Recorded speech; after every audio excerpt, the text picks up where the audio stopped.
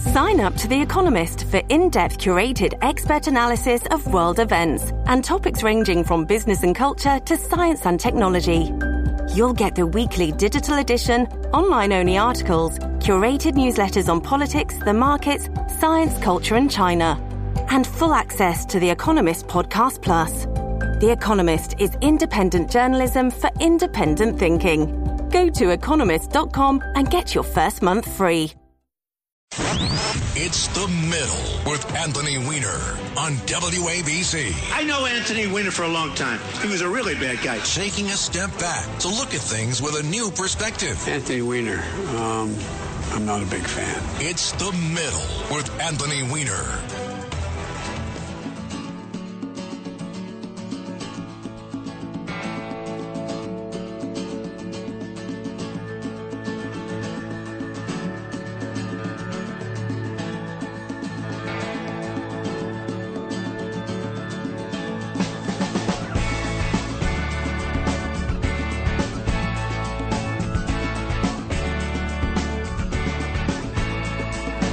Through the city on a 4th of July, had a firecracker waiting to blow, breaking like a robber who was making his way to the cities of Mexico. Lived in an apartment out on Avenue A, at a tall on a corner of town. Had myself a lover who was finer than gold, but I've been broken, I've been busted up since. Love don't play any games with me anymore like she did before. The world won't wait, so I bet she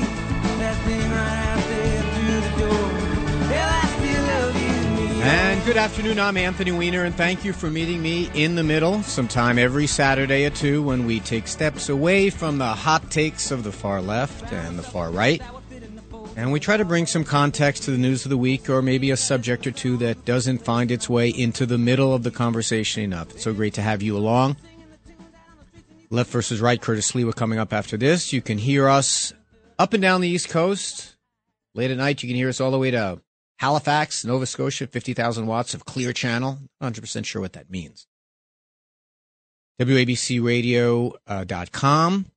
And you can always call to be part of the show, 800-848-WABC, 800-848-9222.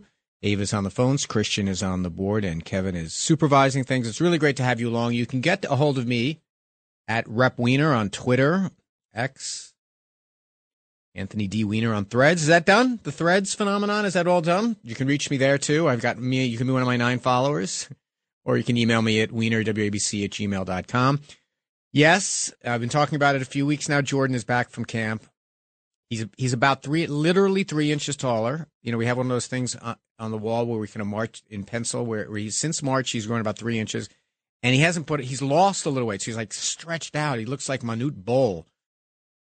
But it's so great to have him back. He is such a wonderful young man.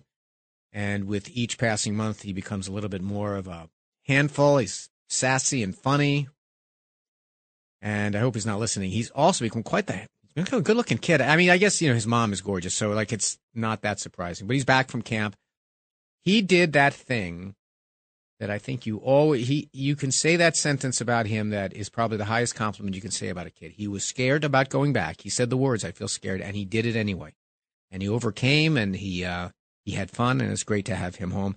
Last night, we and so many other people, the place was full, went to see the Staten Island Ferry Hawks play the Savannah Bananas. John Katzimis owns the Ferry Hawks. The Savannah Bananas, if you are among the uninitiated, and I'm not going to act like I knew all about these cats. They are a minor league baseball team, but they are kind of like the Harlem Globetrotters of baseball. At their owner, they sat down and they said, what are all the things that are boring and unfun about baseball? And we're going to try to fix every one of them. So they wear these bright yellow jerseys. They don't all wear baseball hats. They're like the village people that all wear a different hat. They goof around out there on the field. They pitch really fast. In fact, the games are timed at 2 hours. They go no more than 2 hours. Nonstop music playing. It's just a lot of fun. So I didn't know anything about it. The moment I mentioned to Jordan that we were invited to go out there, he was all into it. Cost me a few shekels how to get him a Savannah Bananas jersey. If you're it's just more evidence that social media can they're like 4, 5, 6 million people that follow them on TikTok that Jordan follows. He's an 11-year-old kid. And anything that gets him more interested in baseball, I'm into, because you know the book on baseball is it just kids are not following it. But I was out there in Staten Island. I love being back on Staten Island.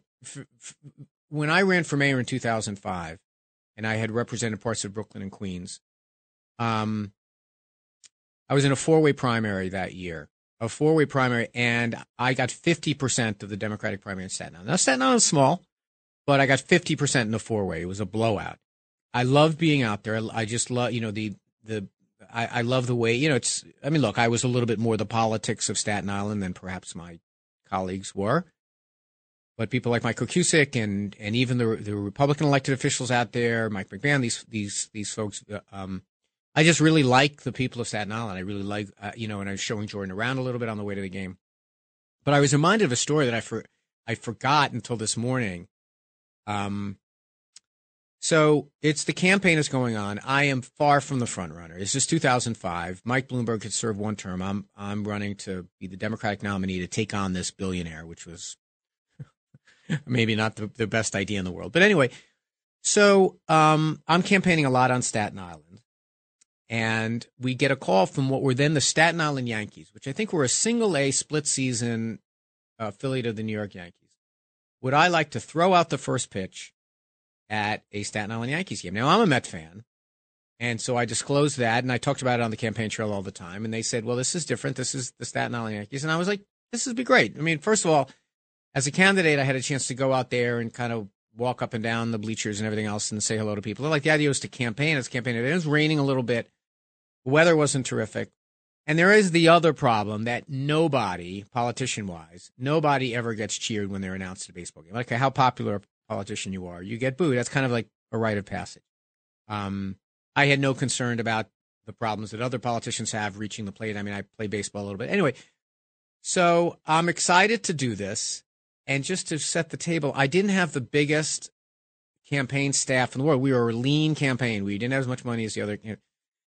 So anyway, so they announce me and they say, now, coming to the mound, Anthony Weiner, Congressman Anthony Weiner, in honor of Italian American Heritage Night here at Yankee Stadium. Here at what was it called? The Staten Island? I don't know. Here at the stadium for the Staten Island Yankees. At this point, I'm already walking out. I am, for those of you who are uninitiated, and most of my listeners know this, I'm not Italian in any way. I'm named for my great-grandmother, Anna. She was British. Anthony is a popular British name. Anthony Newley, Anthony Hopkins, whatever. But I am not that. Now, it doesn't stop me from when people call me Tony. I don't correct them. And in places like Ozone Park and Howard Beach, they called me Tony, and I didn't object one bit. But now I'm walking out, and the first thing I'm thinking is, like, campaigns are all about gaffes and mistakes and scandals. And thankfully, I didn't have one that, I would later on in life, but that's another episode for another story for another episode. So I'm out there, and I don't know what to do. Do I yell at the top of my lungs, I'm Jewish? What do I do? So there's nothing I could do. I kept going. I throw out the first pitch. I put my head down. I walk back. I wave. Everyone claps. And I had thrown out the first pitch for Italian American Heritage Night at Staten Island, at the Staten Island Stadium out there and I don't remember how we resolved it. I think what we probably did is I told my press secretary, just tell their PR people, I've got enormous respect for the Italian people, but I'm not one of them. I don't remember if it ever caused any kind of a flap. It was a half-full stadium, and I was a second-tier candidate. But that reminded me of that story. I forgot to tell that story. I was thinking about it this morning, that I'm sure Frank Morano would love to tell that story. So it was great to be back on Staten Island last night. I want to thank John and Margot Katz-Matisse for having me. Jordan had a ball. He got a Savannah Bananas jersey out of it, and that was great. So a little bit about this week. It's great to have you on. An enormous amount happened in the news. 800-848-WABC, 800-848-9222. Traditionally, August, these are slow times. Congress is out of session. Things slow down. And this is kind of silly season, they call it, because stuff comes out that makes for news but isn't really. But there's an enormous amount going on. But before we get to that, I want to tell you, there are going to be some changes to the show this week. From now on, the middle is going to be 2 hours. We're going to be on from 2 to 4, and then Left versus Right, Curtis Lee was going to come in at 4 o'clock for the hour then. And, it's going to be a bit more time to let things breathe a little bit. Maybe a guest every so often, maybe a few more opportunities from calls. Sometimes people complain I don't get to enough calls because I do too long monologuing and that kind of stuff. Sometimes people complain I play too much music.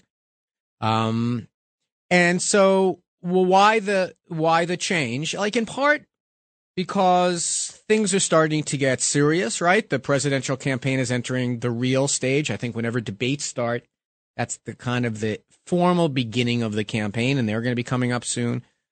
You're going to start seeing candidates start to give some real thought to dropping out. Also, let's face it, the unprecedented kind of legal matters surrounding President Trump, the indictments, there's probably going to be another one coming down very soon, perhaps this week in Georgia. The investigations of both President Biden and his son, we're going to talk a little bit about that. Is almost a daily deluge of new wrinkles. And it takes a little bit more time to unpack. And we at 77 WABC Radio, we call ourselves News and Talk. And covering the news is a big part of our mission. Noam Layton does it every week with Curtis, with Sid in the morning, and he's been joining us on the weekends. Having opinions is the other half, and we do plenty of that too. But making sure we get to all the important stuff is why our station has become so relevant after years of maybe, just to put it gently, not being perhaps so much so. But the other reason for the extra time, perhaps, is that this show has been an experiment that seems like it might be working. In March of last year, when John and Margot Katzimatidis suggested the idea of putting me and Curtis Sliwa on the radio together, it was a bit of a risky proposition, I'm going to be honest with you. Not because having someone on the left on the air is so unusual at WABC Radio. In fact, having different politics on this same station and even the same show were part of the tradition of this place. Curtis jokes about having more co-hosts over the years than ex-wives, but shows like Curtis and Kubi are why someday probably Curtis Lewa will wind up in the Radio Hall of Fame. I mean, it's the, kind of what we've always done here. So what made it risky was me, Anthony Weiner. And the reasons why. I don't need to, I talk about them a lot on the air, and I've always expressed a willingness to talk about them more if callers want to call and talk to me about them. But when Left and Right did pretty well, and soon I was doing an hour of it alone, and then this show, The Middle, was born. You all know that now. I think we're up to episode 72 or something like that. But let me tell you a little bit about that sentence, that the Left and Right did well, and soon I was doing an hour alone, and soon the show The Middle was on. Not only did Curtis, who I was doing Left and Right with, not object to me taking an hour of airtime from his schedule, which is in radio terms like climbing into the lion's den at the zoo and taking away his supper and his cub or something like that. But not only didn't he object to that, he did everything he could to encourage our audience to give me a chance. He did 1,000 things behind the scenes to kind of teach me the craft. I mean, I had been on the radio as a guest 1,000 times. I've even done a little filling in, but and he was also an enthusiastic kind of booster when the idea was floated of me doing it alone. And that doesn't always happen. There is this zero-sum game view that radio hosts sometimes have. If that guy's getting more, that means I'm getting less. And I'll be honest with you, I knew Curtis the way all of you knew him, as this, larger-than-life, slightly unhinged, one taco short of a combo fixture of New York City radio. But for now, I hate to say it, it's been a generation of listeners who have listened to Curtis. But he's something else, though. He's also a real artisan of this craft. The highest compliment he ever pays around here is when he says, "That was good radio." That's for his, it's a third person ideal of look, you want to make good radio and we're just players of that. But it's also true that John and Margot took a risk. They took this station, picked it up, as you've heard many hosts talk about, off the crap, the trash heap, And I was starting to really get some real momentum. And then the question was like, would listeners give me a chance? But they too wanted good radios, wanted good radio. But they were concerned, and the risk was out there. They never expressed this concern, but I know that the risk was out there that listeners would rebel, someone like me. They took a lot of flack for me. They took a lot of flack for Huma. And they too hung in there with the idea around loyalty and also the idea of trying to figure out ways to make this station a community asset. But ultimately it came down to you, my dear listener. You know, Chad Lopez, who, if John is the commander-in-chief, Chad is our admiral. I had written in my notes field general, but as a Navy guy, I didn't want to offend him. He's like our admiral. And he's, to be honest with you, forgotten more about the business of radio than I'll ever know. But he gave me great advice. He says that radio audiences, they're like any other community, and that people from many different places come to a radio station and come to be listeners. And if you treat them with respect, they will respect you. And that is a lesson I've continually learned in politics, representing conservative parts of this city, representing neighborhoods like Glendale and Howard Beach and southern Brooklyn. And for me, that meant when I approached this job of never talking down to you, the audience. As last week, I got a little hot under the collar because I thought that other people, lawyers saying things they knew weren't true, hosts saying things that I think just to be provocative, that, you know, I don't take opinions personally. And above all, like, the idea is I think that if you listen to people, that good things wind up happening. You know, I talk a lot about the left and the right and the Venn diagram and the folks in the middle. That we don't need to have agreement, but we do need to listen to each other. And so I've tried to listen to the good advice, and according to the numbers and the feedback we get and the callers that have called in, more and more people are listening to the show. More and more people are connecting to what we're trying to do here. And I'll be honest with you, I'm still learning. I still want to get better at this. And every week you help me do that. You, the audience, help me do that. And you have probably sensed something that I have been looking for. I'm getting my footing, right? I talked about this a little on the show last week. Sometimes when I have shows like last week where I get kind of hot under the collar, people are like, yeah, I like the old Weiner. He's back. And then other people call up, like Tony in New Jersey called up, and she was like, I don't like it when you yell. I mean, just calm down, my dude.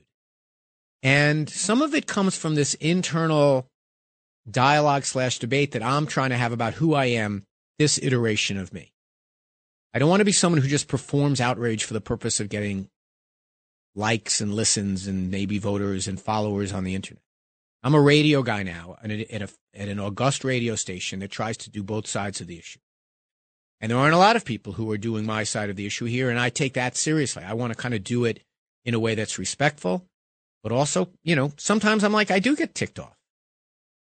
But most of the time I find when I'm being my most authentic self is when I'm listening to all of you like I would listen to a constituent who I had to ultimately ask for their vote.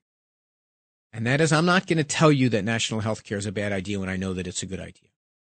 I'm not going to tell you that Donald Trump should not go to prison just because he held a high office or he's a candidate for president. I'm not going to tell you those things. On the other hand, I do have time for people to call in and push back on these things.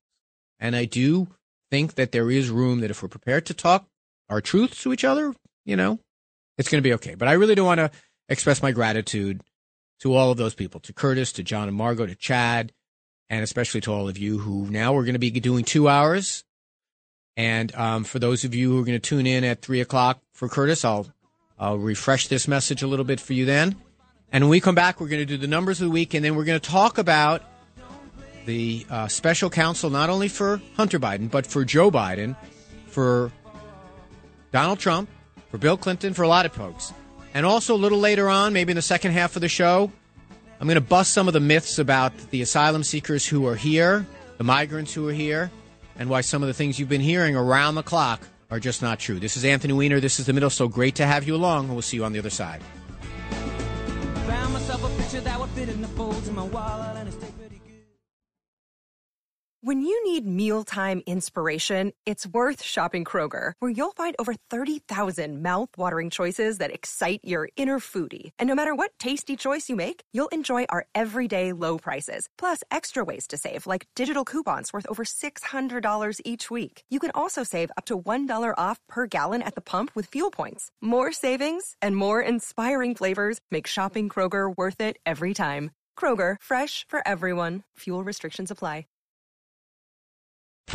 Finding new ways to make change, reaching across the aisle to work with both sides. Before all this happened, Anthony Weiner, he was fantastic. That guy could have been the president. This is The Middle with Anthony Weiner.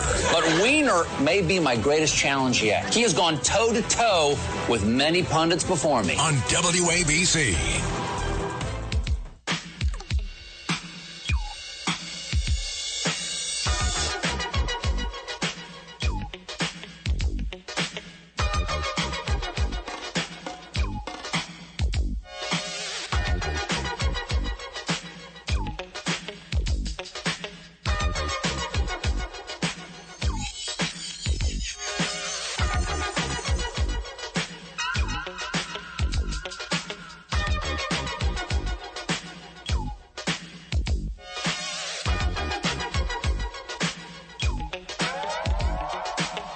So welcome back to The Middle. Our bumper music today is going to be in honor of the 50th anniversary of hip-hop. Born here in New York City 50 years ago yesterday, I guess, in the Boogie Down Bronx. Our music is being curated today by Peter Rosenberg of Hot 97, who called to congratulate me on my new 2-hour show. He was part of the big show up at Yankee Stadium. Speaking about Yankee Stadium, Jordan and his mom are going to see the opening. Talk about a hard swerve from the 50th anniversary of hip-hop and Grandmaster Flash. They're going to see the Jonas Brothers tour. Starts tonight, apparently, and that's where Jordan and his mom are going. See, when Jordan and I hang out, we go to the playground and kick soccer balls around. When him and his mom hang out, he goes to this backstage at the Jonas Brothers. I can't compare. Actually, you know what? Yesterday I did pretty well. The Savannah Bananas was pretty good. So anyway, let's get to the numbers of the week. Each week I do numbers that come out of the news. Some of them are meaningful. Some of them are just silly. And some of them hopefully get us thinking about one or two of the issues we want to talk about. First one is $100,000. $100,000 is what Beyonce, she wrote a check for $100,000 because her show on August 6th, I guess at FedEx Center in suburban Washington, went long. And so the Metro could keep running despite the rain delays of her show. She spent $100,000 to keep the Metro up and running. Now, a couple of things about that. First of all, what do you mean keep it open? What kind of B-rate subway system do you guys have down there in Washington that you close it at night? But also, I was really impressed with that until I found out that that's the condition of, I think, the contract that they have when they rent out the stadium, that they got to put some money on the barrelhead in case they run late to keep the subway open. I thought that was interesting. So $100,000, that's one of the numbers of the week. Next is $850,000. That's what Senator Tommy Tuberville paid for a Florida condo last month. There's only one problem. He doesn't represent Florida. He represents Alabama in the United States Senate, the former coach of Auburn. That's the second most important college football program in the state of Alabama. And it's interesting to note that he also sold all of his homes in the state of Alabama. So now the state of Florida has 3 United States senators. So Tommy Tuberville, you're doing well for yourself, representing the state of Alabama and living in the state of Florida. By the way, in case he must have owned something else. No. All of the properties in his name were sold, and then the senator signed the in front of a notary in Florida, in Walton County, during the recess. He put down that he was the owner as our primary residence. So there's that. That's a number of the week. Here's an interesting number of the week. I love polls and I love looking at them and trying to divine meanings beyond just the top line. So Biden's favorability among Democrats is 87-11. That's just among Democrats. That's a great number, 87-11. What's interesting about that number, 87% favorable, that's higher than it was among Democrats than Obama was in 2011 and most of 2012. Kind of at similar points in his presidency. We have this notion that Democrats aren't crazy about Biden, Republicans aren't crazy about Trump, but here we are. Actually, Joe Biden is very popular among Democrats. Now, I think part of the reason for that is the partisan nature of politics nowadays. By the way, 800-848-WABC, 800-848-9222. So that's a number of the week. Joe Biden popular among Democrats. And the final number of the week is $2 billion. $2 billion of investment is what the Saudi Arabia royal family and their sovereign fund made in Donald Trump's son-in-law's investment fund after Jared Kushner left office. And I mention that because House Oversight Committee James Comer, who has been beating the drum about Hunter Biden, agreed that what he said, here's the quote, crossed the line of ethics by accepting the money from the Saudis. Basically, this idea of people trading on their father's names, on their family's name, is a problem. I mean, the problem is acute.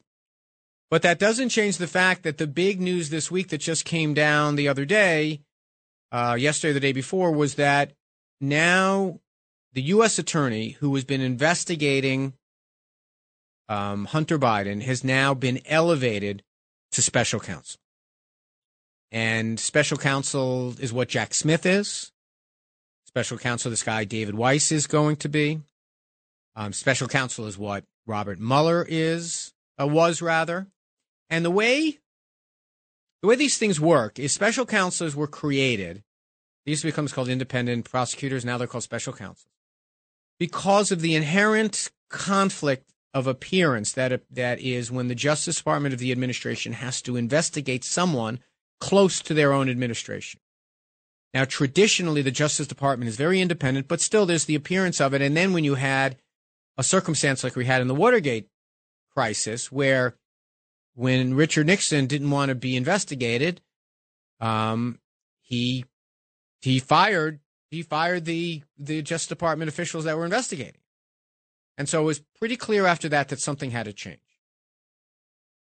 It doesn't mean that overnight there's no partisanship, but it does mean that these guys have special protections, that they get final say on stuff, that they are under the Justice Department umbrella, but they don't have to consult with the U.S. attorney, with the attorney general, that it gives them the charging decisions they make. If they decide that they want to charge someone and they are somehow interfered with or overruled, they can go directly to Congress. And in a lot of cases under the statute, they're required to go to Congress and report any interference that they had, and also report what they found and what they didn't find.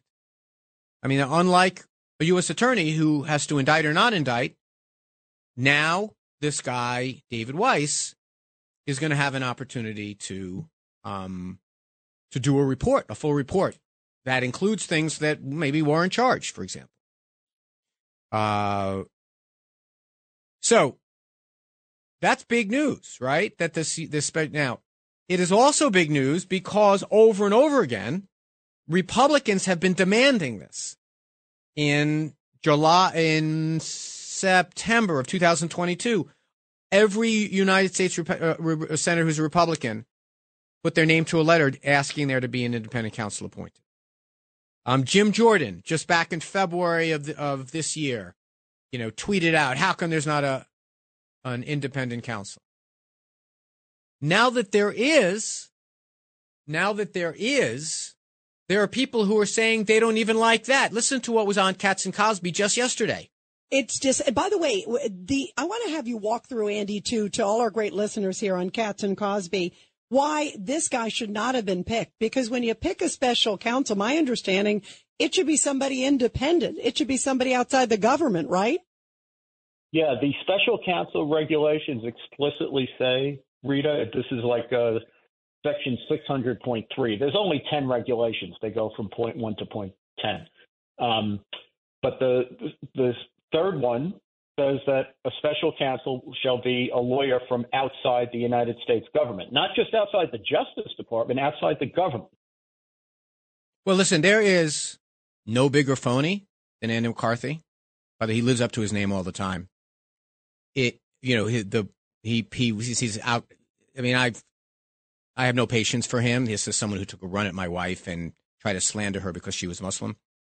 Putting that aside, he's it's got to be someone outside the government. How come he didn't say anything like that when Durham was appointed? The U.S. attorney in Connecticut at the time was appointed by Barr. He was the U.S. attorney at the time. There is so much hypocrisy and phoniness. Oh, we can't have someone from inside. Oh, yeah, let's have another person. By the way, David Weiss, no one's been able to explain the problem that the Republicans have with David Weiss. He was appointed by Donald Trump. Donald Trump. But they didn't, and Robert Mueller, the Mueller phone, you think, he's a Republican. Mueller was a Republican. He was appointed by Bush. And by the way, Joe Biden, we're going to get to this in a second. Joe Biden has a special prosecutor also, a Republican appointed by Donald Trump.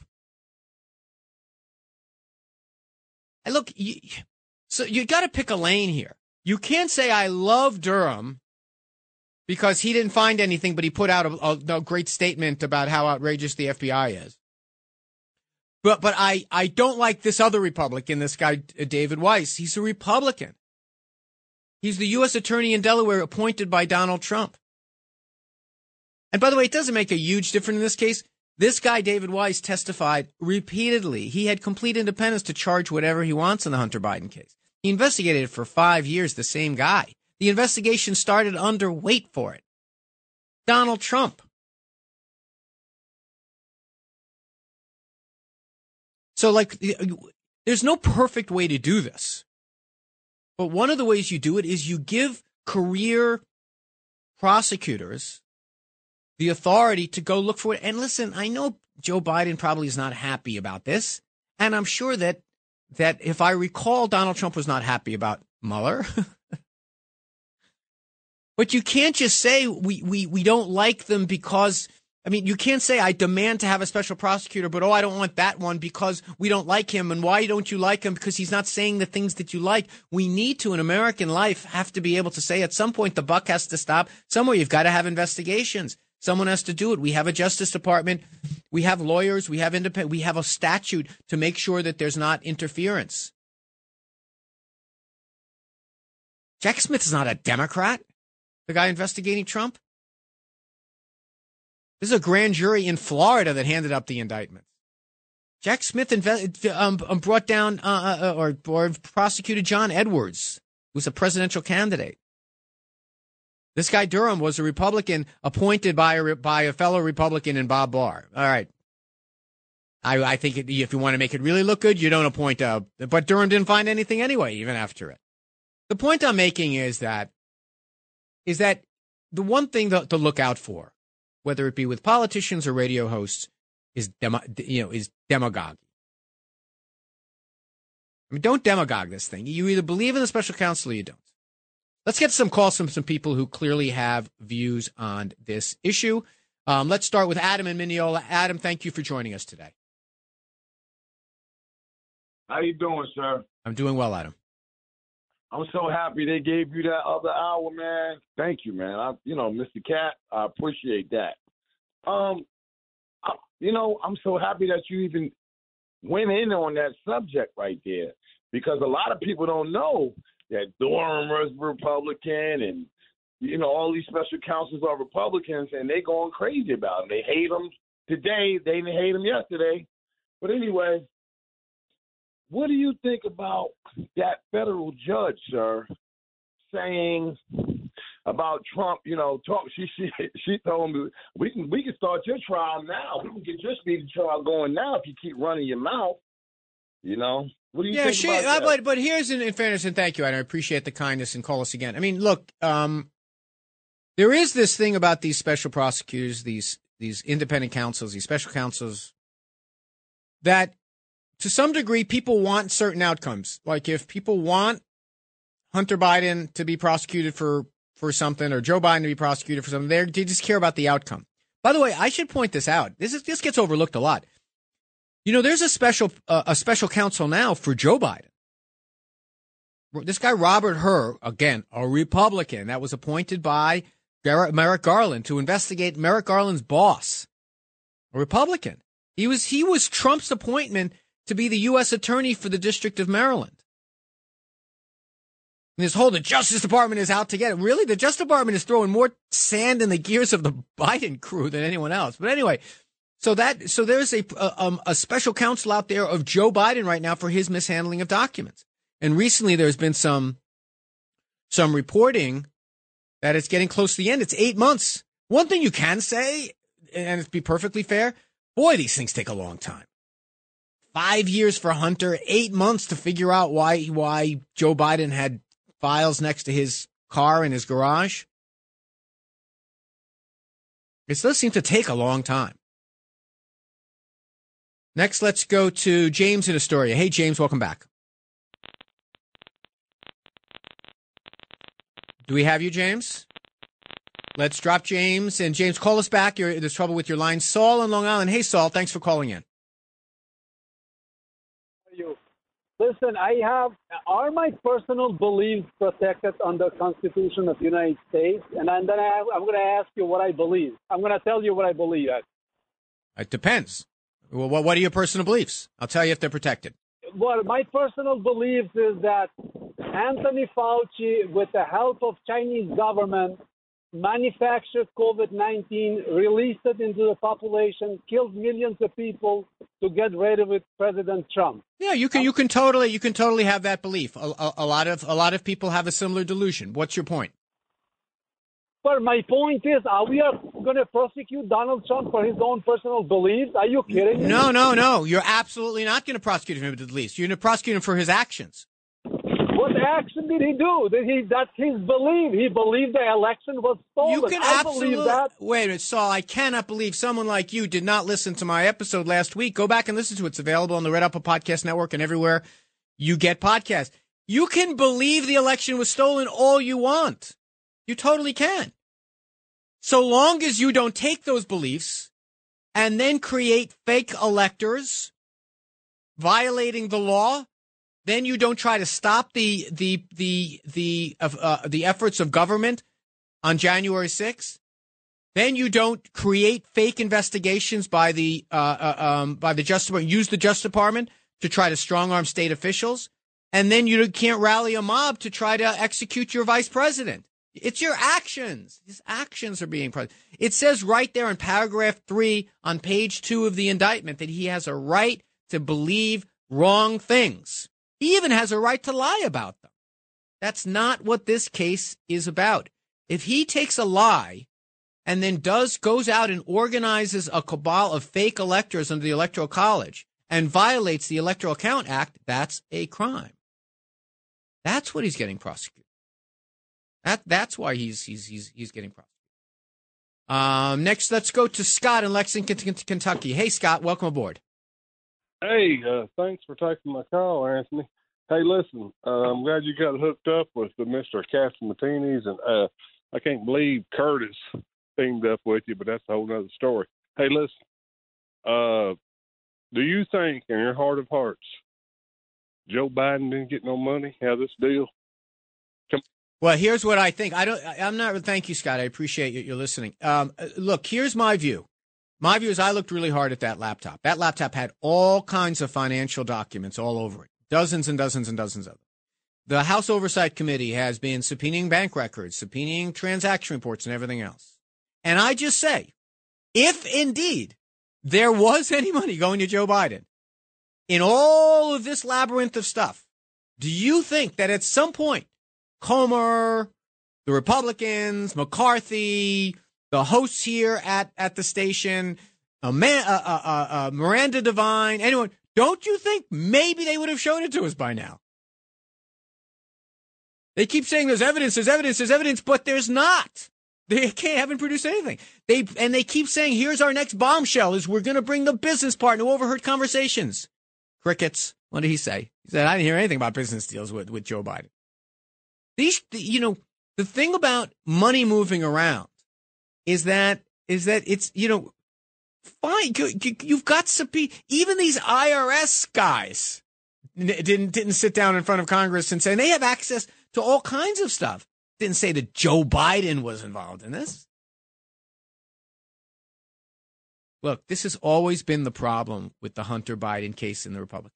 It is bad enough that this guy was trading on his dad's name, something that I said from the very first time I took this microphone.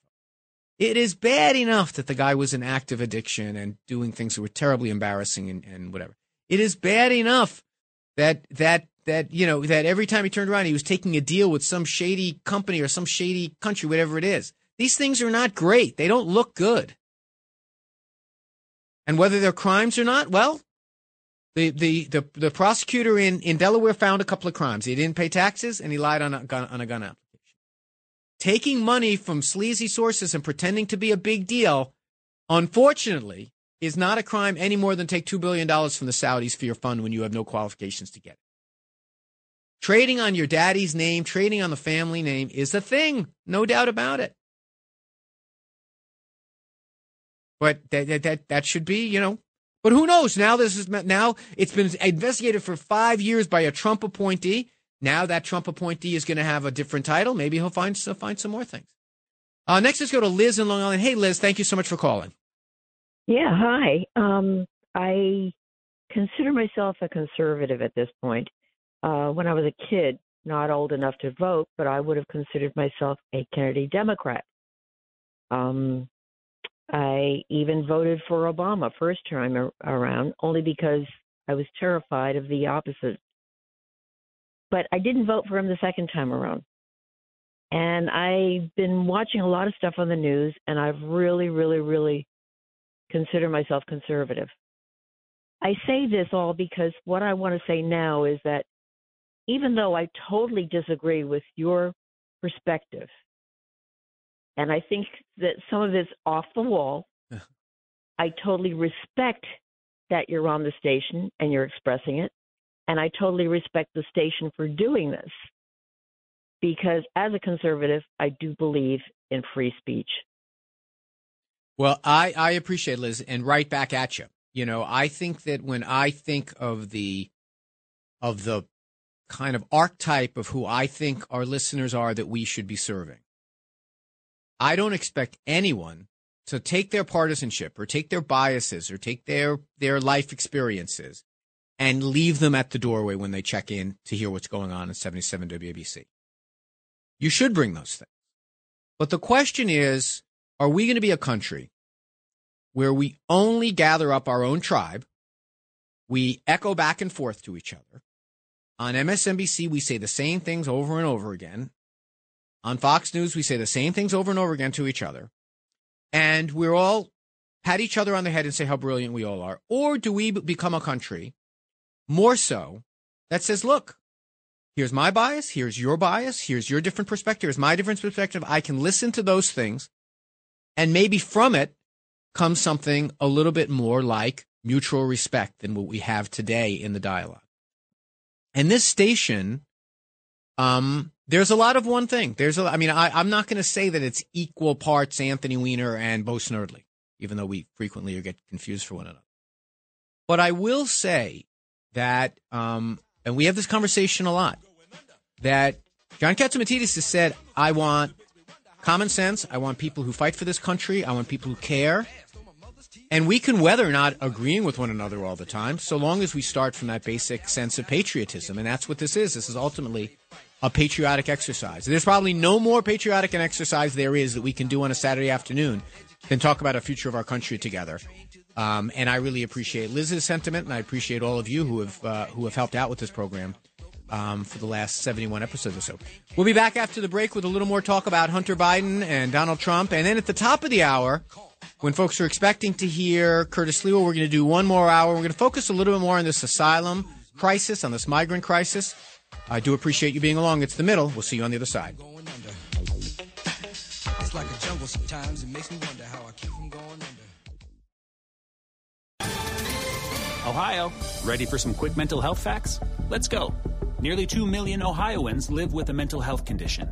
In the U.S., more than 50% of people will be diagnosed with a mental illness in their lifetime. Depression is a leading cause of disability worldwide. So why are some of us still stigmatizing people living with a mental health condition when we know all of this?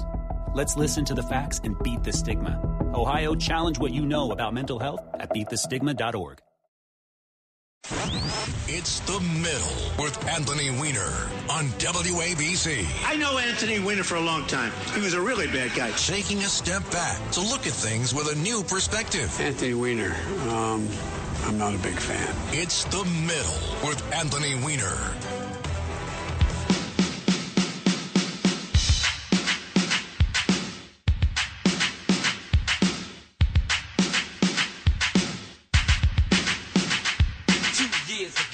A friend of mine asked me to say some MC rhyme, so I said this rhyme I'm about to say. The rhyme was there, but then it went this way. Took a test to become an MC, and Orange Cliff became amazed at me. So Larry put me inside, scat to laugh. The chauffeur drove off and we never came back. Dave cut the record down to the bone, and now they got me rocking on the microphone. And then we're talking autographs, and tears and laughs, champagne, caviar, and bubble bath. You see, that's the life that I lead, and you sucker MCs.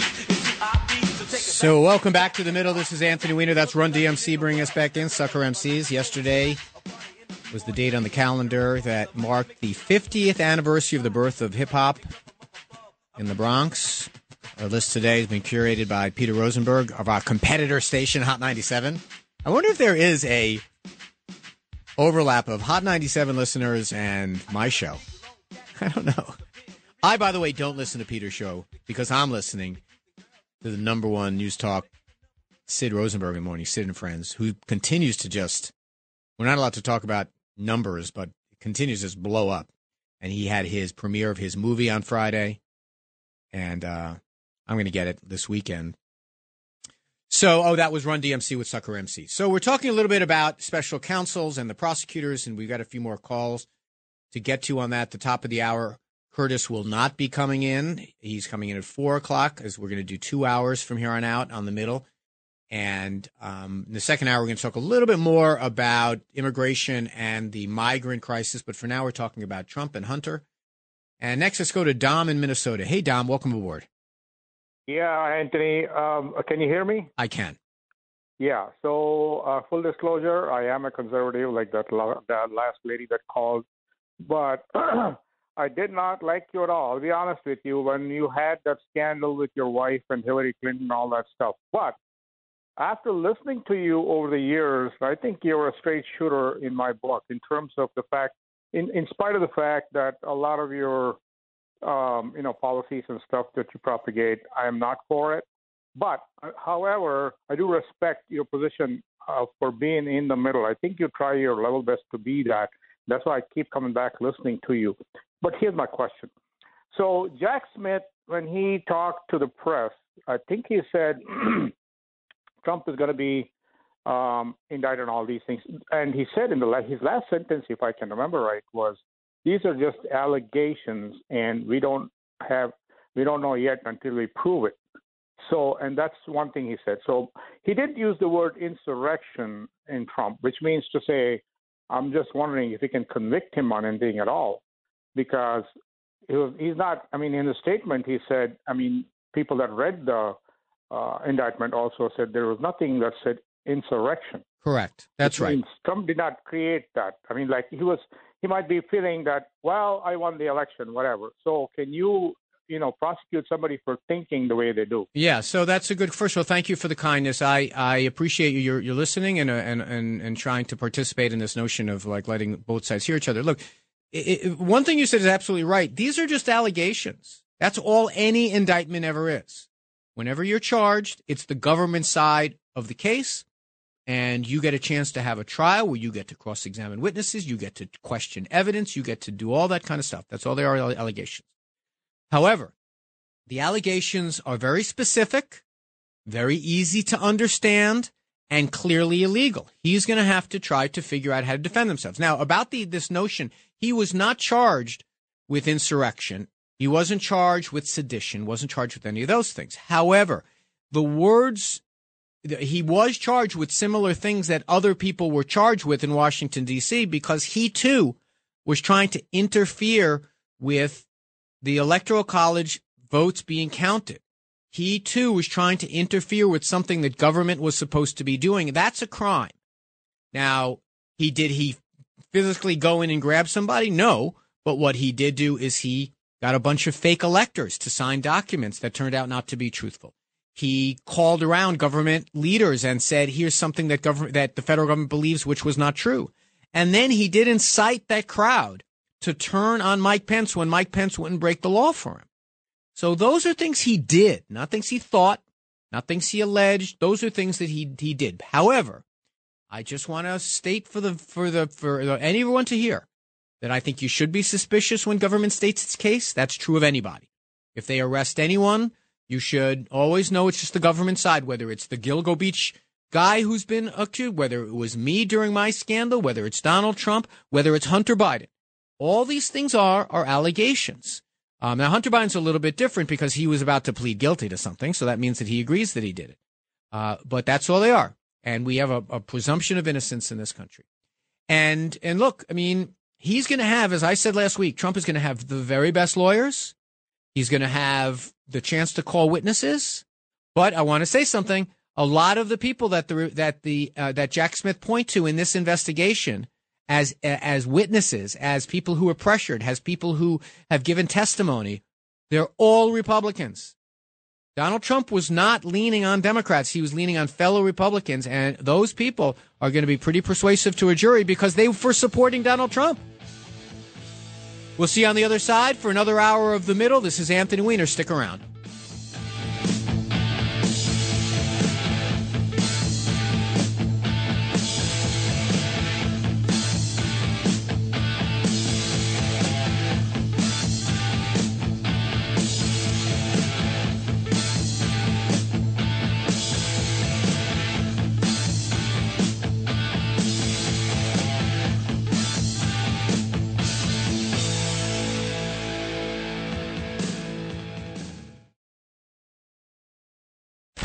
Finding new ways to make change, reaching across the aisle to work with both sides. Before all this happened, Anthony Weiner, he was fantastic. That guy could have been the president. This is The Middle with Anthony Weiner.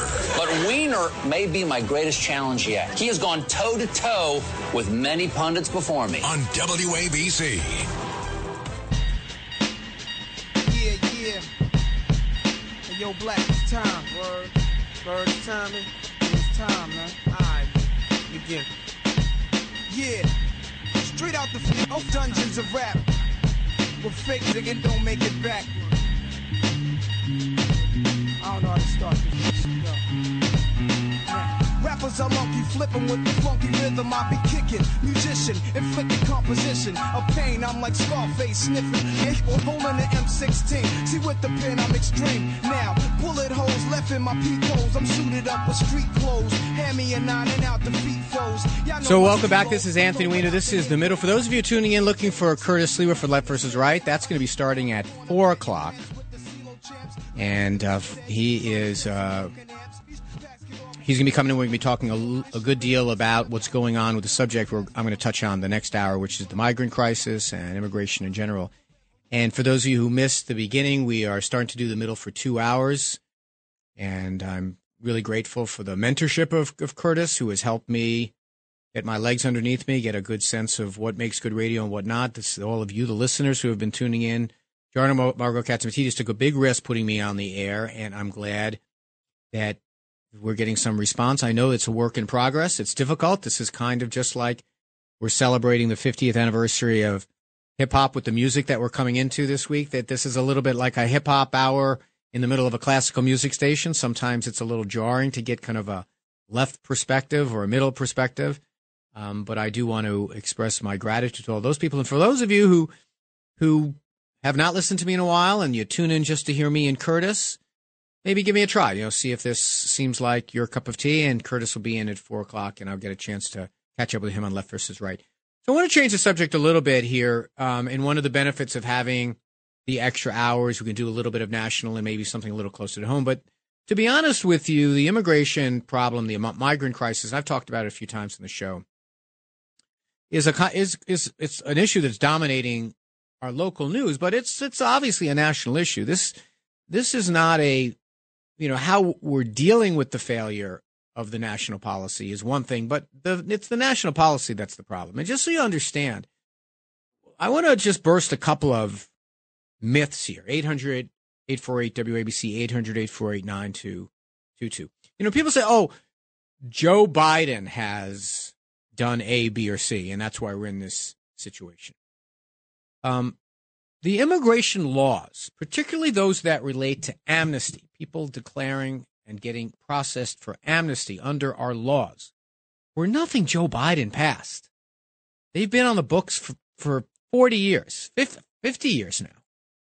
And they were intended to solve the problem that after World War II, even during World War II, when things like the USS St. Louis came with a boat full of Jews fleeing the Holocaust, and they were turned away because we didn't have a process for how people who want to come to the United States and say that they're being persecuted for their beliefs, they're being persecuted for their religion, they're being persecuted for whatever, to seek asylum here the way so many Americans have in the past. And so a process was created, but the process never in 1,000 years conceived of tens of thousands of people showing up at the border or thousands on every day. It was like if someone shows up and says, okay, shows up at our embassy or shows up in our country and says, I don't feel safe, then there's a process. And what that process is if you are standing in the United States of America, we won't send you back to your country without a process. You go before a court, you go before a judge, you go before a thing. You have a hearing. And the hearing will determine whether you are a legitimate candidate for asylum or not. But what that did is it created now this gap in the law, combined with the fact that now all at once, and this is not a new phenomenon, you remember Donald Trump in 2018 and 19 talking about the migrant caravans, and Fox News talking about the migrant caravans. That was his rationale for wanting to build the wall, remember? Those migrant caravans are because increasingly we're having circumstances around the world that large numbers of people are being displaced, mostly unwillingly. When someone travels from Venezuela and crosses 4 other countries to get to the U.S. border, thousands of miles, because their economy is is in a spiral, that they can't get access to food or medicine, because COVID has run rampant, because there's a war, and they all show up at once, and they get into our country. And they show up at the border and present themselves, which is what these people do. They show up and then they line up to present themselves. Once they present themselves in our country, they are entitled to apply for asylum. Joe Biden did not make that law. That law did not get changed under Donald Trump. That law has been in place for a long time. And if anything, Joe Biden has tried again and again to figure out ways administratively to turn people around. Like he came up with this idea, you got to apply on an app, you've got to apply in a different country, all these things that are not in the present law. And what has happened? The courts have struck them down because people have sued and said, that's not in the law. You can't just do that. This is a lesson, my listener, to the way government works. And to hear Curtis Lee or anyone else say, well, Joe Biden won't give us money. Joe Biden's the president. He's not the bank. You know who gives people money in our country? The Congress of the United States raises and spends taxes. That's in the Constitution of the United States. You know who can change the immigration laws? Not Joe Biden. No, he can't. He's the president. He carries out the laws. And you know how I know that? Because he said he was going to build the wall and send Mexico the bill, and that didn't happen. Look, immigration is at once an easy issue and a hard one. It's an easy issue because we all know the solutions. The solutions are, in circumstances like, first of all, change the amnesty laws. Make it so it doesn't have to go before a judge. You can just go before a hearing officer, someone who can you can set up trailers along the border. You hold someone not for months or years or years. Within weeks, you get a hearing. If you're eligible, you get to stay. If you're not, you go. And on the rest of the immigration problem, 13 million some odd people here undocumented. A lot of them are paying taxes, pledging allegiance to the flag, speaking English, not committing crimes, being good, contributing taxes.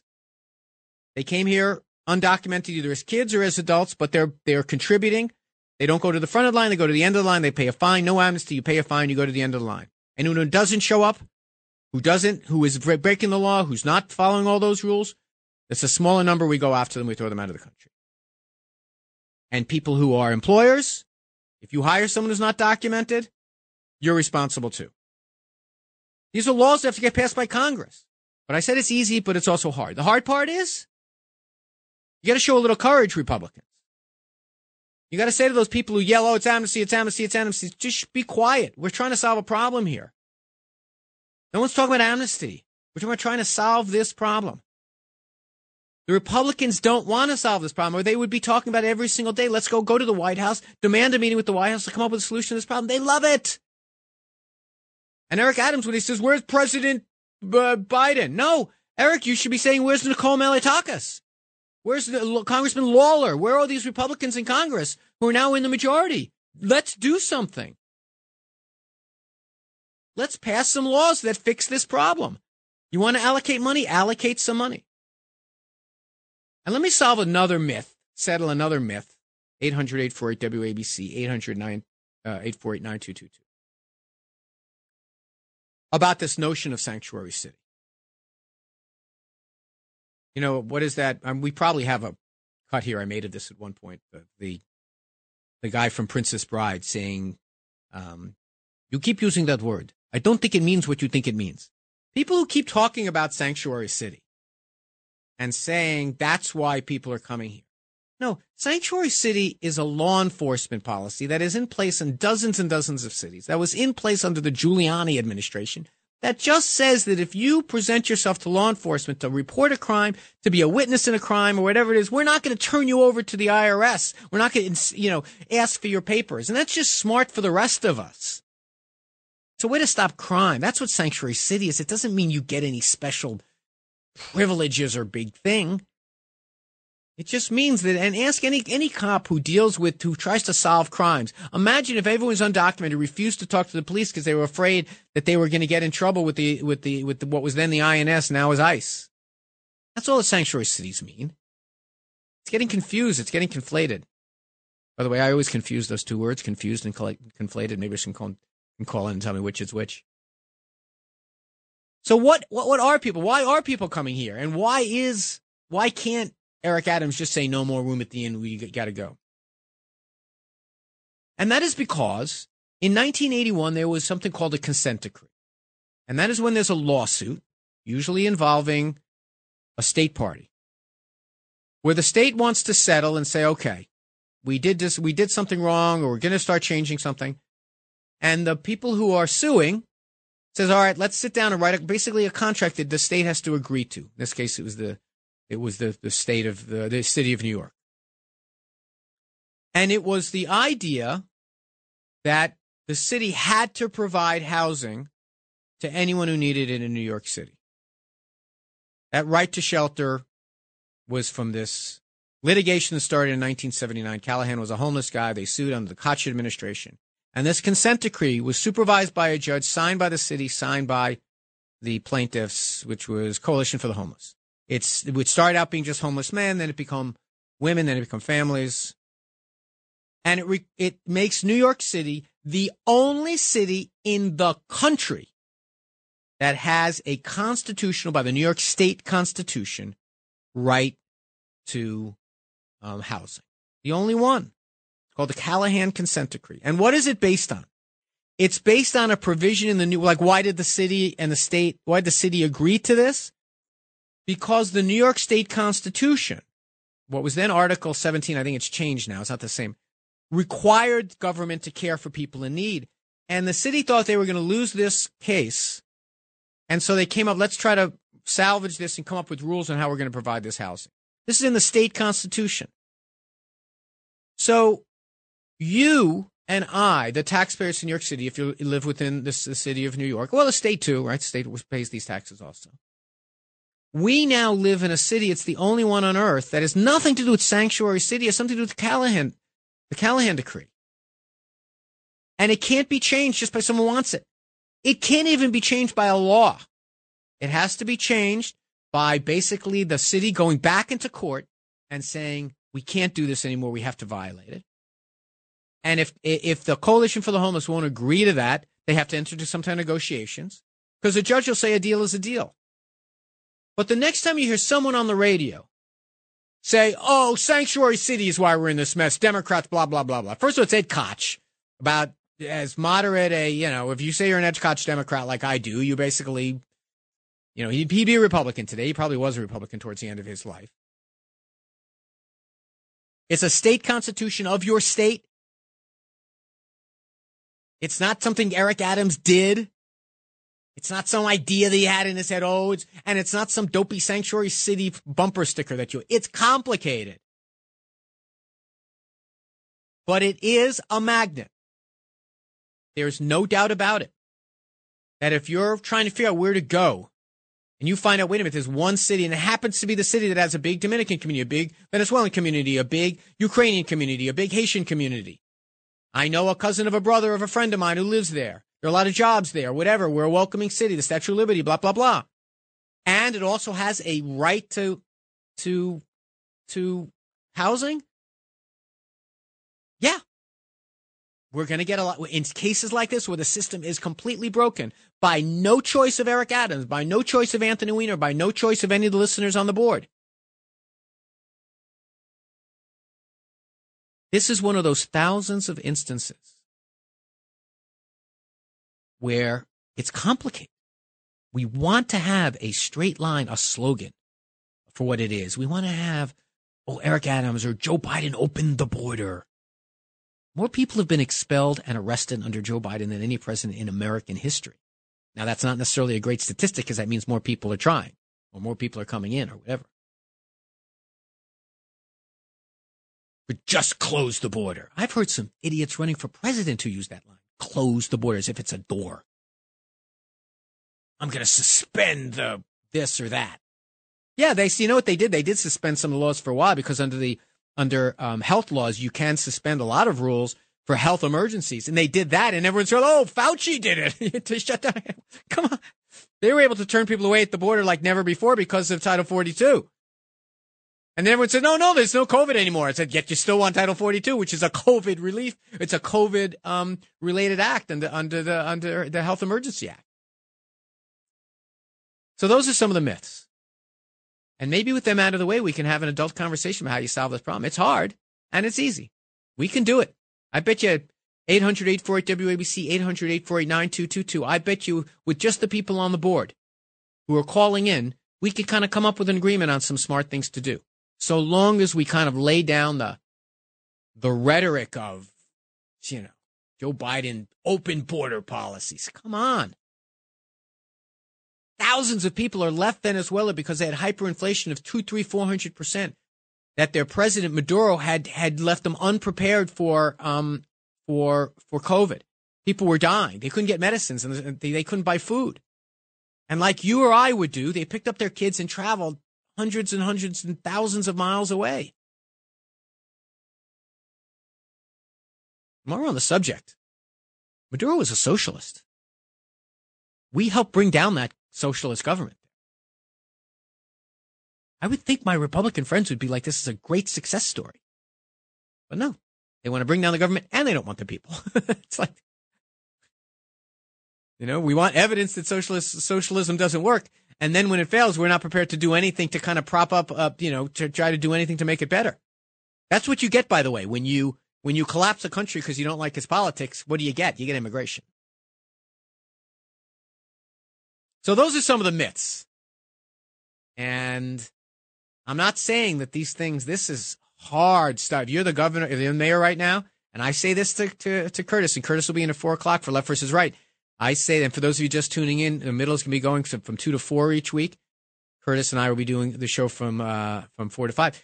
And I say to all of you that doesn't mean you can't be critical of Mayor Adams. He wants to put people in Floyd Bennett Field. I'm sorry, Kathy Hochul and Eric Adams. I used to represent Floyd Bennett Field. You're not allowed to put people in a federal park. You got to change the, wait for it, law for that. I'm just saying these things, the easiest thing to do in a debate to show that you want to be president is say stupid things like, I'm going to close the border and I'm going to bomb Mexico. But being president, being mayor, being governor, it's harder than being on the radio just talking about stuff. But part of being on the radio talking about stuff is to level with people. Be honest with people. Tell them what the borders and boundaries are around your ability, like what you can do and what you can't do. Round them all up. What? Okay. Tell me how that looks. Round up 13 million undocumented people. Exactly how do you plan to do that? And by the way, the next time you get your house repaired, or the next time you go into a restaurant, or the next time that you visit your local military base, you see people who are undocumented, who are helping to run this country, helping to sustain this country. So when we come back, we'll take some calls about this, about anything else you'd like to talk about. Curtis Lewa coming on Left versus Right. This is the second hour of The Middle. I'm Anthony Weiner. Thank you so much for joining us. We're celebrating with music the 50th anniversary of hip-hop. It was born in the Bronx 50 years ago yesterday, and we'll see you on the other side. Now I'm in danger. Finally pulled it back and saw 3 bullets caught up in the chamber. So now I'm jetting to the building lobby, and it was full of children, probably couldn't see as high as I be. It's like the game ain't the same. Got youngins again pulling the triggers, bringing fame to their name. It's The Middle with Anthony Weiner on WABC. I know Anthony Weiner for a long time. He was a really bad guy. Taking a step back to look at things with a new perspective. Anthony Weiner, I'm not a big fan. It's The Middle with Anthony Weiner. Solomon's ancestor. Yo, what's up, son? What's up, kid? What's going on, kid? Yo, man, I'm just doing my thing, man.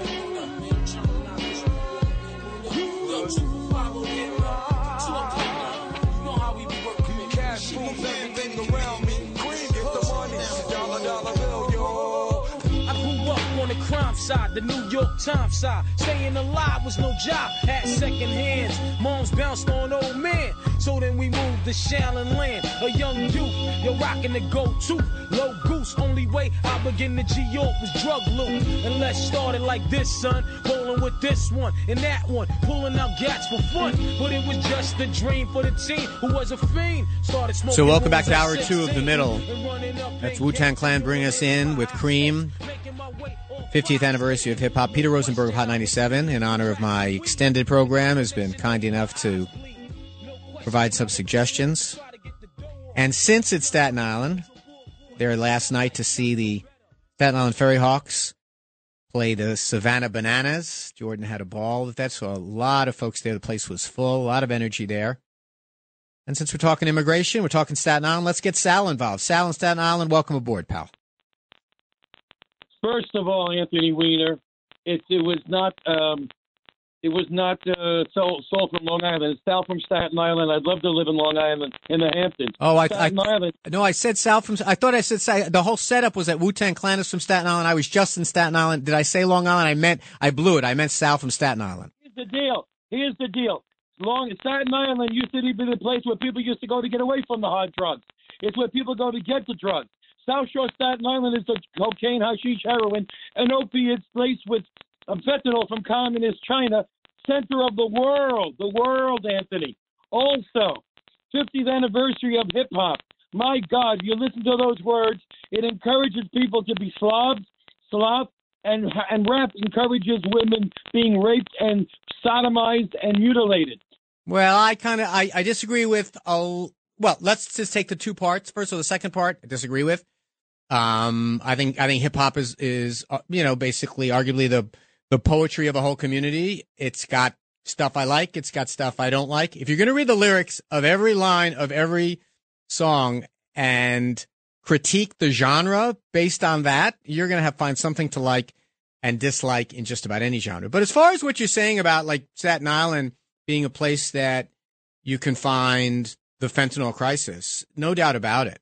The opioid crisis, no doubt about it. By the way, those two things are intimately related. The combination of dealers, the industry, failure of government got people hooked on opioids, and now fentanyl is like a cheaper, hyper powerful version of that. And I tell you the thing about the opioid crisis, and I did a whole episode on fentanyl, is that, you know, you realize that just enforcement is not going to be the way you're going to solve these problems. But you realize something else. You know how these opiates and fentanyl is coming into the country through the southern border is not through undocumented people. It's from people who have documentation driving it in cars and trucks. One of the great myths of this whole thing is that, these people are climbing across, they're swimming across the river, the Rio Grande with a 4-year-old in their arms, and they're carrying fentanyl pills. No, they're carrying it in the panels of trucks. They're coming in cars. They're usually people who have documentation that are doing it because it makes them less likely to be stopped. That's the way a business operates. But it is wrapped up in immigration. That's certainly the case. That's certainly the case. Let's go to Dan in Pennsylvania. Go ahead, Dan. Buddy. Hi, Dan. You know this voice, right? Hey, Dan. How are you? Good, buddy. Highland Lakes back in the day, right? Very good to hear from you, my man. Yeah, listen, man, I just want to call and say I'm glad for you. I'm glad you're pulling it together, pal. I appreciate it. Very kind of you. How are things in Pennsylvania? How'd you wind up in Pennsylvania? It's a long story. You don't have enough time for that. Listen, I'm still married 40 years, believe it or not, 3 kids, 2 in the military. God bless you. And listen, I want to get a hold of you. Can you put me on side and you can get me my number, or I can get your my number or whatever? I certainly will, but here's the easiest thing. Weiner, WABC at Gmail goes directly to me. No one gets in the way of that. That goes for all the callers too. Weiner, WABC at gmail.com. All right. So you doing good? Thank God. I'm doing real well. Dan, let's say, actually, Christian, can you do me a favor? Can you or Ava, can you take Dan's number off the line? Dan and I go way back. Dan, thank you so much for checking in. We're talking about immigration. And let's see who else is on the board here who wants to talk about that. Let's go to, well, Chris has an interesting question. He's been waiting a while. Chris in Bethpage. Go ahead, Chris. Thanks for joining us. Yes, Anthony, I could tie everything into what I wanted to talk about last hour with this hour. Because I will say this, I'm a big fan of yours. I listen to you all the time. And the one thing that I always get is, I know you say you're in the middle, you call yourself a middle, but you do come off as just, no matter where the Republicans stand on anything, they're hypocrites and they're bad. That's what I get. At least that's the feeling I get.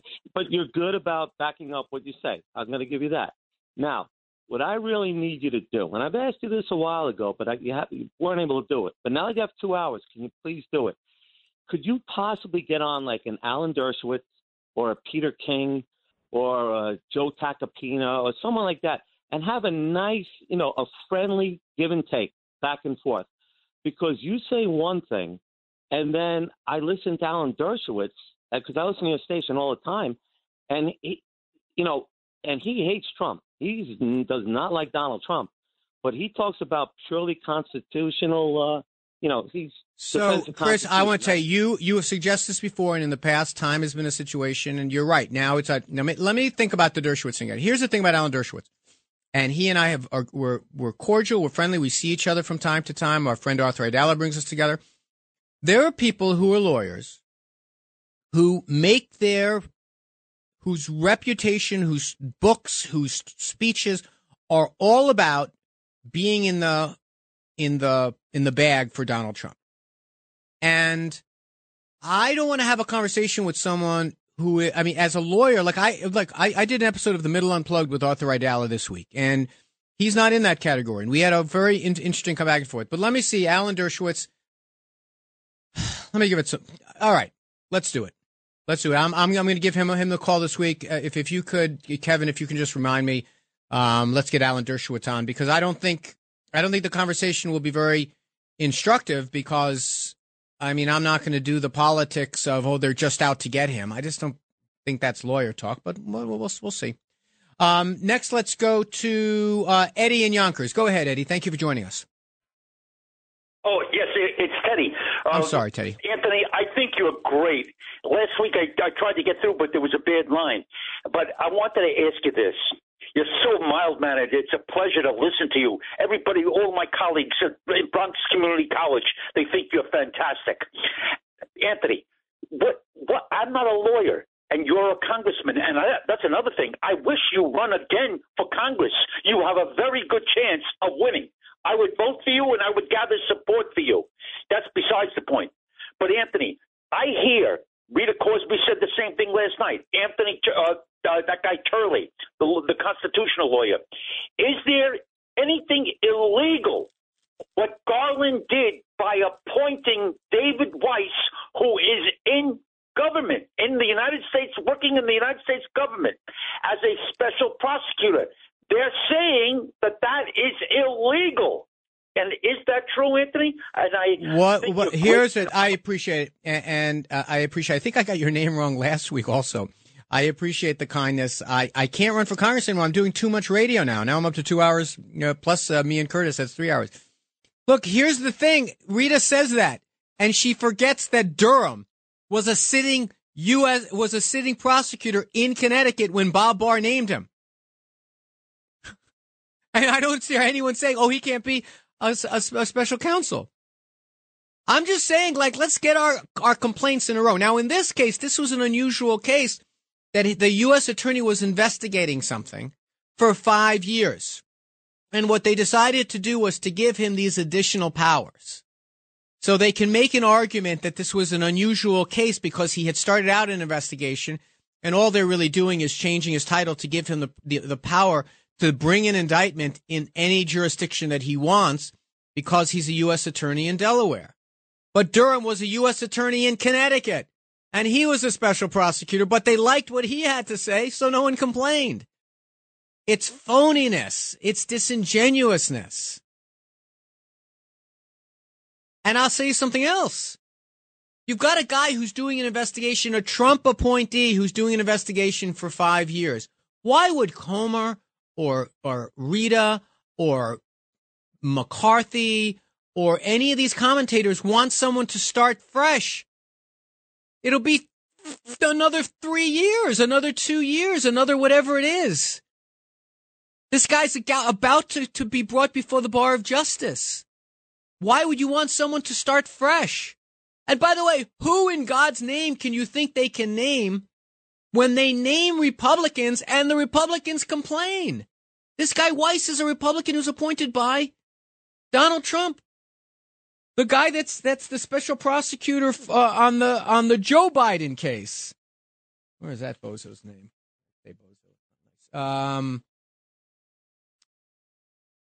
I think his name was. He was the U.S. attorney in Maryland, a Republican. These people they complain about the process, but it's the outcome they're furious about. If a prosecutor doesn't come down and confirm their craziest theories that they have no evidence of the big guy being Joe Biden, of Joe Biden getting $10 billion of bribes, of this and that, if they don't come on with that, people are going to complain about the process over and over again. No, it's Hur. I think his last name is Hur. Here it is, Robert Hur. Anyway, so I get it that there might be a provision that says it's supposed to be from outside of government, but apparently that is not always the case, and no one complained when Bob Barr named Durham. That's all I have to say. That's not all I have to say. I have other things to say. I'm just saying that's all I have to say about that. Tim in Rockaway Park, beautiful Rockaway. Hey, Tim, thank you for joining us. Before I get to my main comment, with regard to the media bias, I mean, there's no way that an honest candidate, I don't care who he is, including Trump, can get to elected office unless the media is against you. If they're against you, most of public opinion will be against you. Was media against him in 2016? Oh, no. But you're missing my larger point, because much of his administration, once he was elected, he was co-opted by the very people who were attacking him. People like the Secretary of State, Mike Pompeo. No, but you're talking about the media. We're talking about the media, but I'm just testing your theory. Was the media with Donald Trump in 2016? No, and in fact, he lost the popular vote. Remember that. Oh, well, well, that's another question. Donald Trump, if you're going to say success is only if you win the popular vote, he's never been successful. Said the media determines the popular vote. Oh, come on. Because insofar does Fox? Let me ask you this: is Fox News the media, Tim? Yes, it is. And let me tell you, there are certain parameters within which you can speak in so-called conservative mainstream media. One of them, I'll give you an example. If you're away from neoconservative talking points, believe me, you will not get the time of day. If you remember Pat Buchanan, he had a show on MSNBC. He was canceled because he clearly stated some of the things that actually should be said with regard to foreign policy in the Middle East specifically. With regard to Israel, we give them $4 billion with a B dollars every single year in military aid. And we give the same amount to to Egypt. Let's just make sure we say that. Hold on. No, you give less. But hold on. Let me make sure that I make my point. Okay. Israel has free public health and education for its citizens. Their citizens graduate with 4-year degrees without a ton of debt that prevents them becoming homeowners. The people in Israel, they go to hospitals paid for by taxpayers. It's universal health care. Yeah. And again, your wife can go to a delivery room, give birth to a baby, and not have to worry about it being inundated with a medical bill that could leave you homeless by selling your home in order to cover your medical debt. Sounds good, doesn't it? Yeah, but hold on. We're giving them $4 billion a year. It's one of the wealthiest countries on the planet. Well, hold on. Okay, first of all, let me just get the context down. And Tim, you've given us some things. So first of all, Tim's first point, and I thank you for calling Tim. Call back. You seem like a very thoughtful caller. On the first point, this whole idea that the media sets the parameters. I got to tell you something. If they did, there's no way you get Donald Trump grabbing people by their whatever and saying things about Gold Star families and everything else. The media was in a complete huff about him, and I think that's one of the reasons there was such a blind spot that led him to get elected. As far as our support for Israel, as part of the Camp David Accords, we give equal amounts to the penny to Egypt as we do to Israel. That was part of the deal in Camp David. So if you don't like us supporting Israel, and yes, but a lot of the way we do it is in the form of loans. A lot of the way we do it is in the form of military exchanges and things like that. But remember the role that Israel plays in that part of the world. They are a bulwark, a democratic bulwark, and as Tim correctly points out, a social democratic bulwark against a lot of really bad players in that part of the world. They're there, out there as an island, a country that is at war with 20 of her neighbors. Not that she declared war on them. They declared war on her. And they're a democracy out there in the middle. Now, it's having its moment. I don't want to get too far into that. We can in a future episode. But it's a good investment for us. It's a good investment. They're in a really dangerous neighborhood, as you would say, of people who don't like the United States. And thank goodness that Israel is there. Now, the question of foreign aid has come up a lot recently, and again, it's something we're talking about. But invariably, since it's a tiny fraction of 1% that we pay in foreign aid, it does help us create stability and keep us out of using money for much more expensive things like wars and immigration policies that have failed and everything else. If we could figure out a way to help the people of Venezuela stay in their own country, isn't that a better deal than having them all show up in droves at our southern border with nowhere else to go? And if we can, by supporting Israel, do we keep Iran in a box? And isn't that worth the wait? And isn't by having Israel right on the border of Syria and have Israel is taking those terrorist attacks nonstop? I don't know. I think it's a pretty good investment. I mean, foreign aid is not popular. Whenever you listen to these candidates talk about foreign aid, I'm going to cut foreign aid. Well, foreign aid is, I think, something like 0.7% of our budget. It's nothing. But it's a pretty good investment when you start to think about how expensive, out of control immigration is. Next, let's go to Joanne in Westchester. Hey, Joanne. Yes, hi, Anthony. How are you? I'm well, thank you. I always enjoy. Good. I enjoy hearing your different perspective, I may say, on things on this radio station. Thank you. And it's very interesting. I think you're very honest and down to earth and good. However, different, because I am a Republican and conservative. There are things that you say that I don't like, but you seem to say the truth Appreciate it. At the same time. So I respect that. There's far too much today right now going on with each conversation I just listened to. I'd love to get in on them all because I love them all. But I think the only thing I'm going to address, though, is the border, if you don't mind, because you originally started with that. Please. Yeah, please. And you can always call back again next week. We have more time now, Joanne, so please. Oh, yeah, and I will. And I'll say this real quick. Yeah, about the border, though, right now particularly concerns me because one thing you didn't say, and that the one thing that you did not say, Anthony, was that and I think it's very important that Biden did offer incentives. They interview people on the border, at the border, on TV. I saw on many stations. I watch all stations. I don't just watch when I need all perspectives. And borders. Incentives like he's giving housing, as we know, housing. He's giving them food and all. Okay, that's the civil thing to do, but not to the degree in which they're getting it. And they think they have the right of refusal and whatnot. That this isn't accommodations aren't good enough. As Curtis always showed down on at the Roosevelt Hotel. Joanne. Just to be clear, you, the taxpayers of the United States, are not giving anyone housing, except here in New York City, as I pointed out. Right. And I think it's horrendous. I think there is a point at which whether that law that you're talking about, which I did not even know about. So that's another thing I'm going to look up and bring up on my local shows that I do call in on, the Callahan decree and all that. Mm-hmm. I think that is like we've got to get something done with that. Yeah, but just to be fair, so we have there's no incentives being offered by Joe Biden to come to this country. Now, you could argue that things that he said when he was running for office, the policies of Donald Trump are outrageous, that building the wall is that we're a welcoming country, that kind of language perhaps, but they're not getting any benefit when they're not eligible for Social Security, they're not eligible for Medicare, they're not in. Now, if someone comes over and needs something to eat, we're going to feed them. Well, we understand that, but they're also getting cell phones. When they set up these. No. The only instances, I'm going to just be clear, almost every immigrant that comes to this country is already carrying a cell phone. They're even no matter how destitute they are, that's the way that they're getting access to home. That's the way they're getting access to information. So they mostly have it. On some rare occasions, when someone comes here that doesn't have that, and we need to have a way to make sure that they're operating legally and they're showing up for their hearings and they're not disappearing, we will sometimes, in very rare occasions, give them a cell phone just so we can track them, so we know that where they are and that they're showing up and things like that. But no, they're not getting anything to come here. It's costing them an enormous amount to come here, with the one exception, and I appreciate Joanne, call us back, with the one exception being the right to housing that is in New York City is the only governmental kind of thing. And the other thing is there are a lot of support organizations that do help people when they come to this country. Sometimes it's the Catholic Church. Sometimes it's an organization like NYANA that focuses on new Americans coming from the former Soviet Union.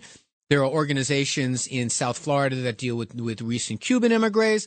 There are organizations, nonprofit organizations, but for the most part, what the government is doing is the bare minimum in terms of making sure that they survive.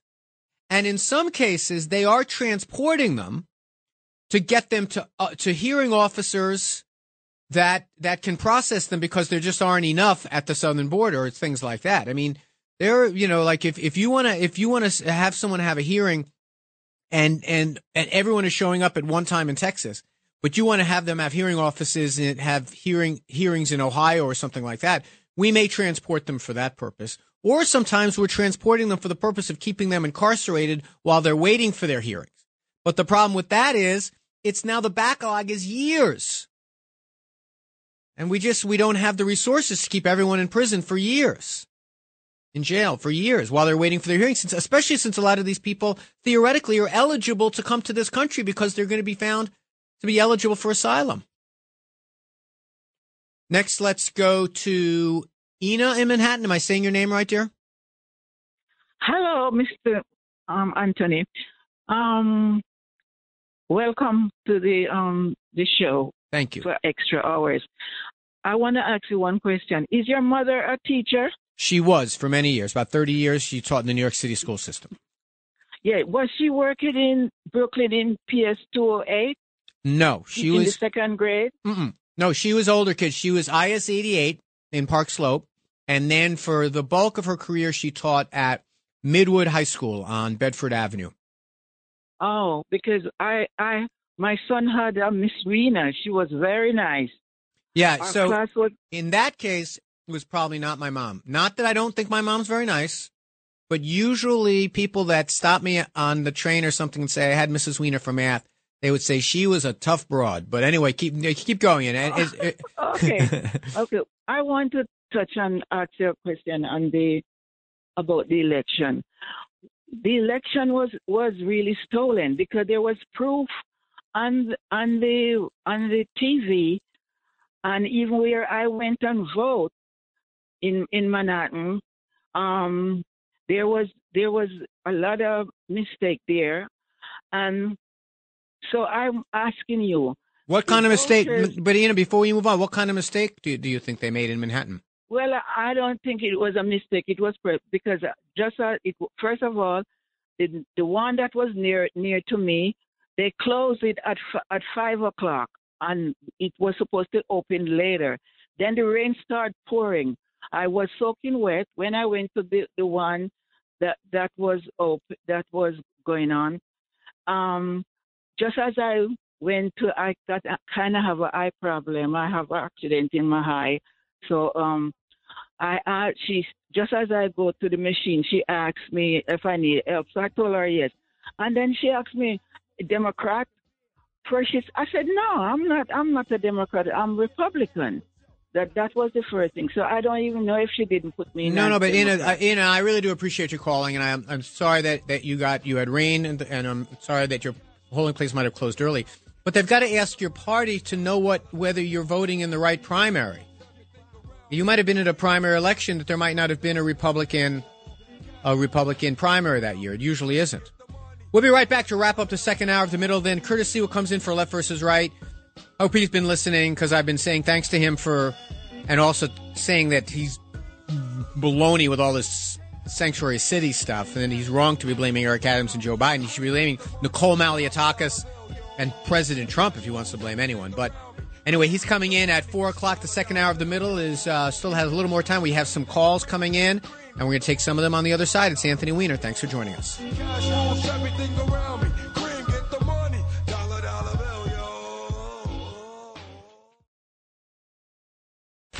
Finding new ways to make change, reaching across the aisle to work with both sides. Before all this happened, Anthony Weiner, he was fantastic. That guy could have been the president. This is The Middle with Anthony Weiner. But Weiner may be my greatest challenge yet. He has gone toe-to-toe with many pundits before me. On WABC.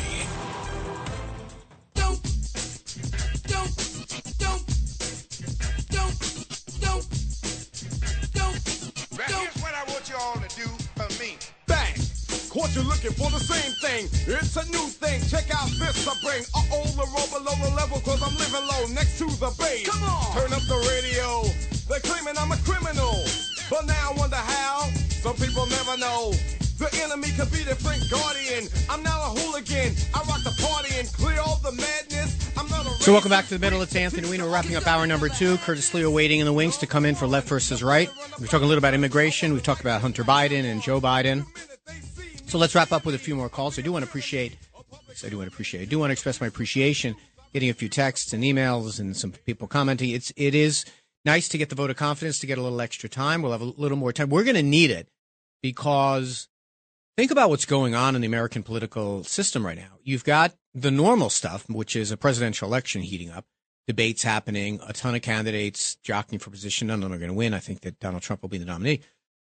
Then you have probably this week a fourth indictment's going to come down of a former United States president. You've got pretrial hearings that are going to be happening. You've got motions. You've got trials that are going to happen. You know, Donald Trump is dealing with a lot of things at once, but he's got the resource to do it. You know, by the way, I saw him argue in front of the court the other day that he's a candidate for the United States president. I don't have time to be doing all of this legal stuff. Hey, dude, everyone who is charged with a crime has a life, has a job, has a day job. It takes it away from. That's not the excuse. Well, I'm a school teacher. I can't possibly show up for my trial. It's not the way it works. It's not the way it works. The criminal justice system waits for no man. Now, admittedly, if you're Donald Trump, you have resources that no school teacher has. You can hire the very best lawyers. You can tweet whatever you want, apparently, and you can comment all you want. You have so many resources. You have thousands of people who jump at your every whim.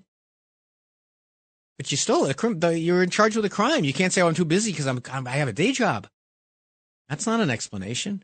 Election interference. What about all the people that have their lives are being interfered with? Does that mean if you're like a professional baseball player, you don't have to show up if you commit a crime because the baseball season's going on. I have no time. Or if you're a politician who's not a president, so I can't show up to the bar of justice. I have an election coming up in a couple of years or this year. That's silly. I'm sorry. So let's bang out a couple more calls and then we have to wrap up because Curtis is coming in. First, let's go to Chris in Monroe, New York. Go ahead, Chris. Hey, Anthony. I like listening, but you have a great way of bending the truth. Okay. All right. Two things. This guy, Weiss, you said he was Trump appointed. I don't think that's true. He was appointed by 2 Democratic senators in, I guess, Connecticut or whatever? No. The senators don't get to make appointments. Presidents do. He was appointed in 2018 by Donald Trump. Next. All right, whatever the case, he was recommended by them. But on to the next one. You said that why would you want to get rid of this guy? He's been on this for 5 years, and the Congress came up with some sham little prosecution after, but Congress in 6 months has come up with no, Chris, that's the whole point. That's the whole point. Congress is a bunch of, believe me, I know these guys. They're a bunch of legislators. They know how to do an investigation of anything. They have stuff that looks really bad, but they don't have anything that's a violation of the law. Being a shady business guy who trades on your dad's name is not illegal. Not paying your taxes is illegal. We will see, I suppose. All right. What's that? Yeah, no, we'll see. There's probably going to be a trial here of some sort now because it looks like the plea deal has fallen through. But I know we're all so partisan. I get it. But at some point, you got to turn it over to real lawmen to make these decisions. You can't say that everyone is corrupt who comes up with a different conclusion that you did. The best you can hope for is you get guys, you just try to take the appearance of politics out of it by Democrats appointing Republican special prosecutors and Republicans appoint Democrat special prosecutors. Now, Merrick Garland's certainly done that. Jack Smith, not a Democrat. Weiss, a Republican. This guy, who's investigating his boss, President Biden, is a Republican.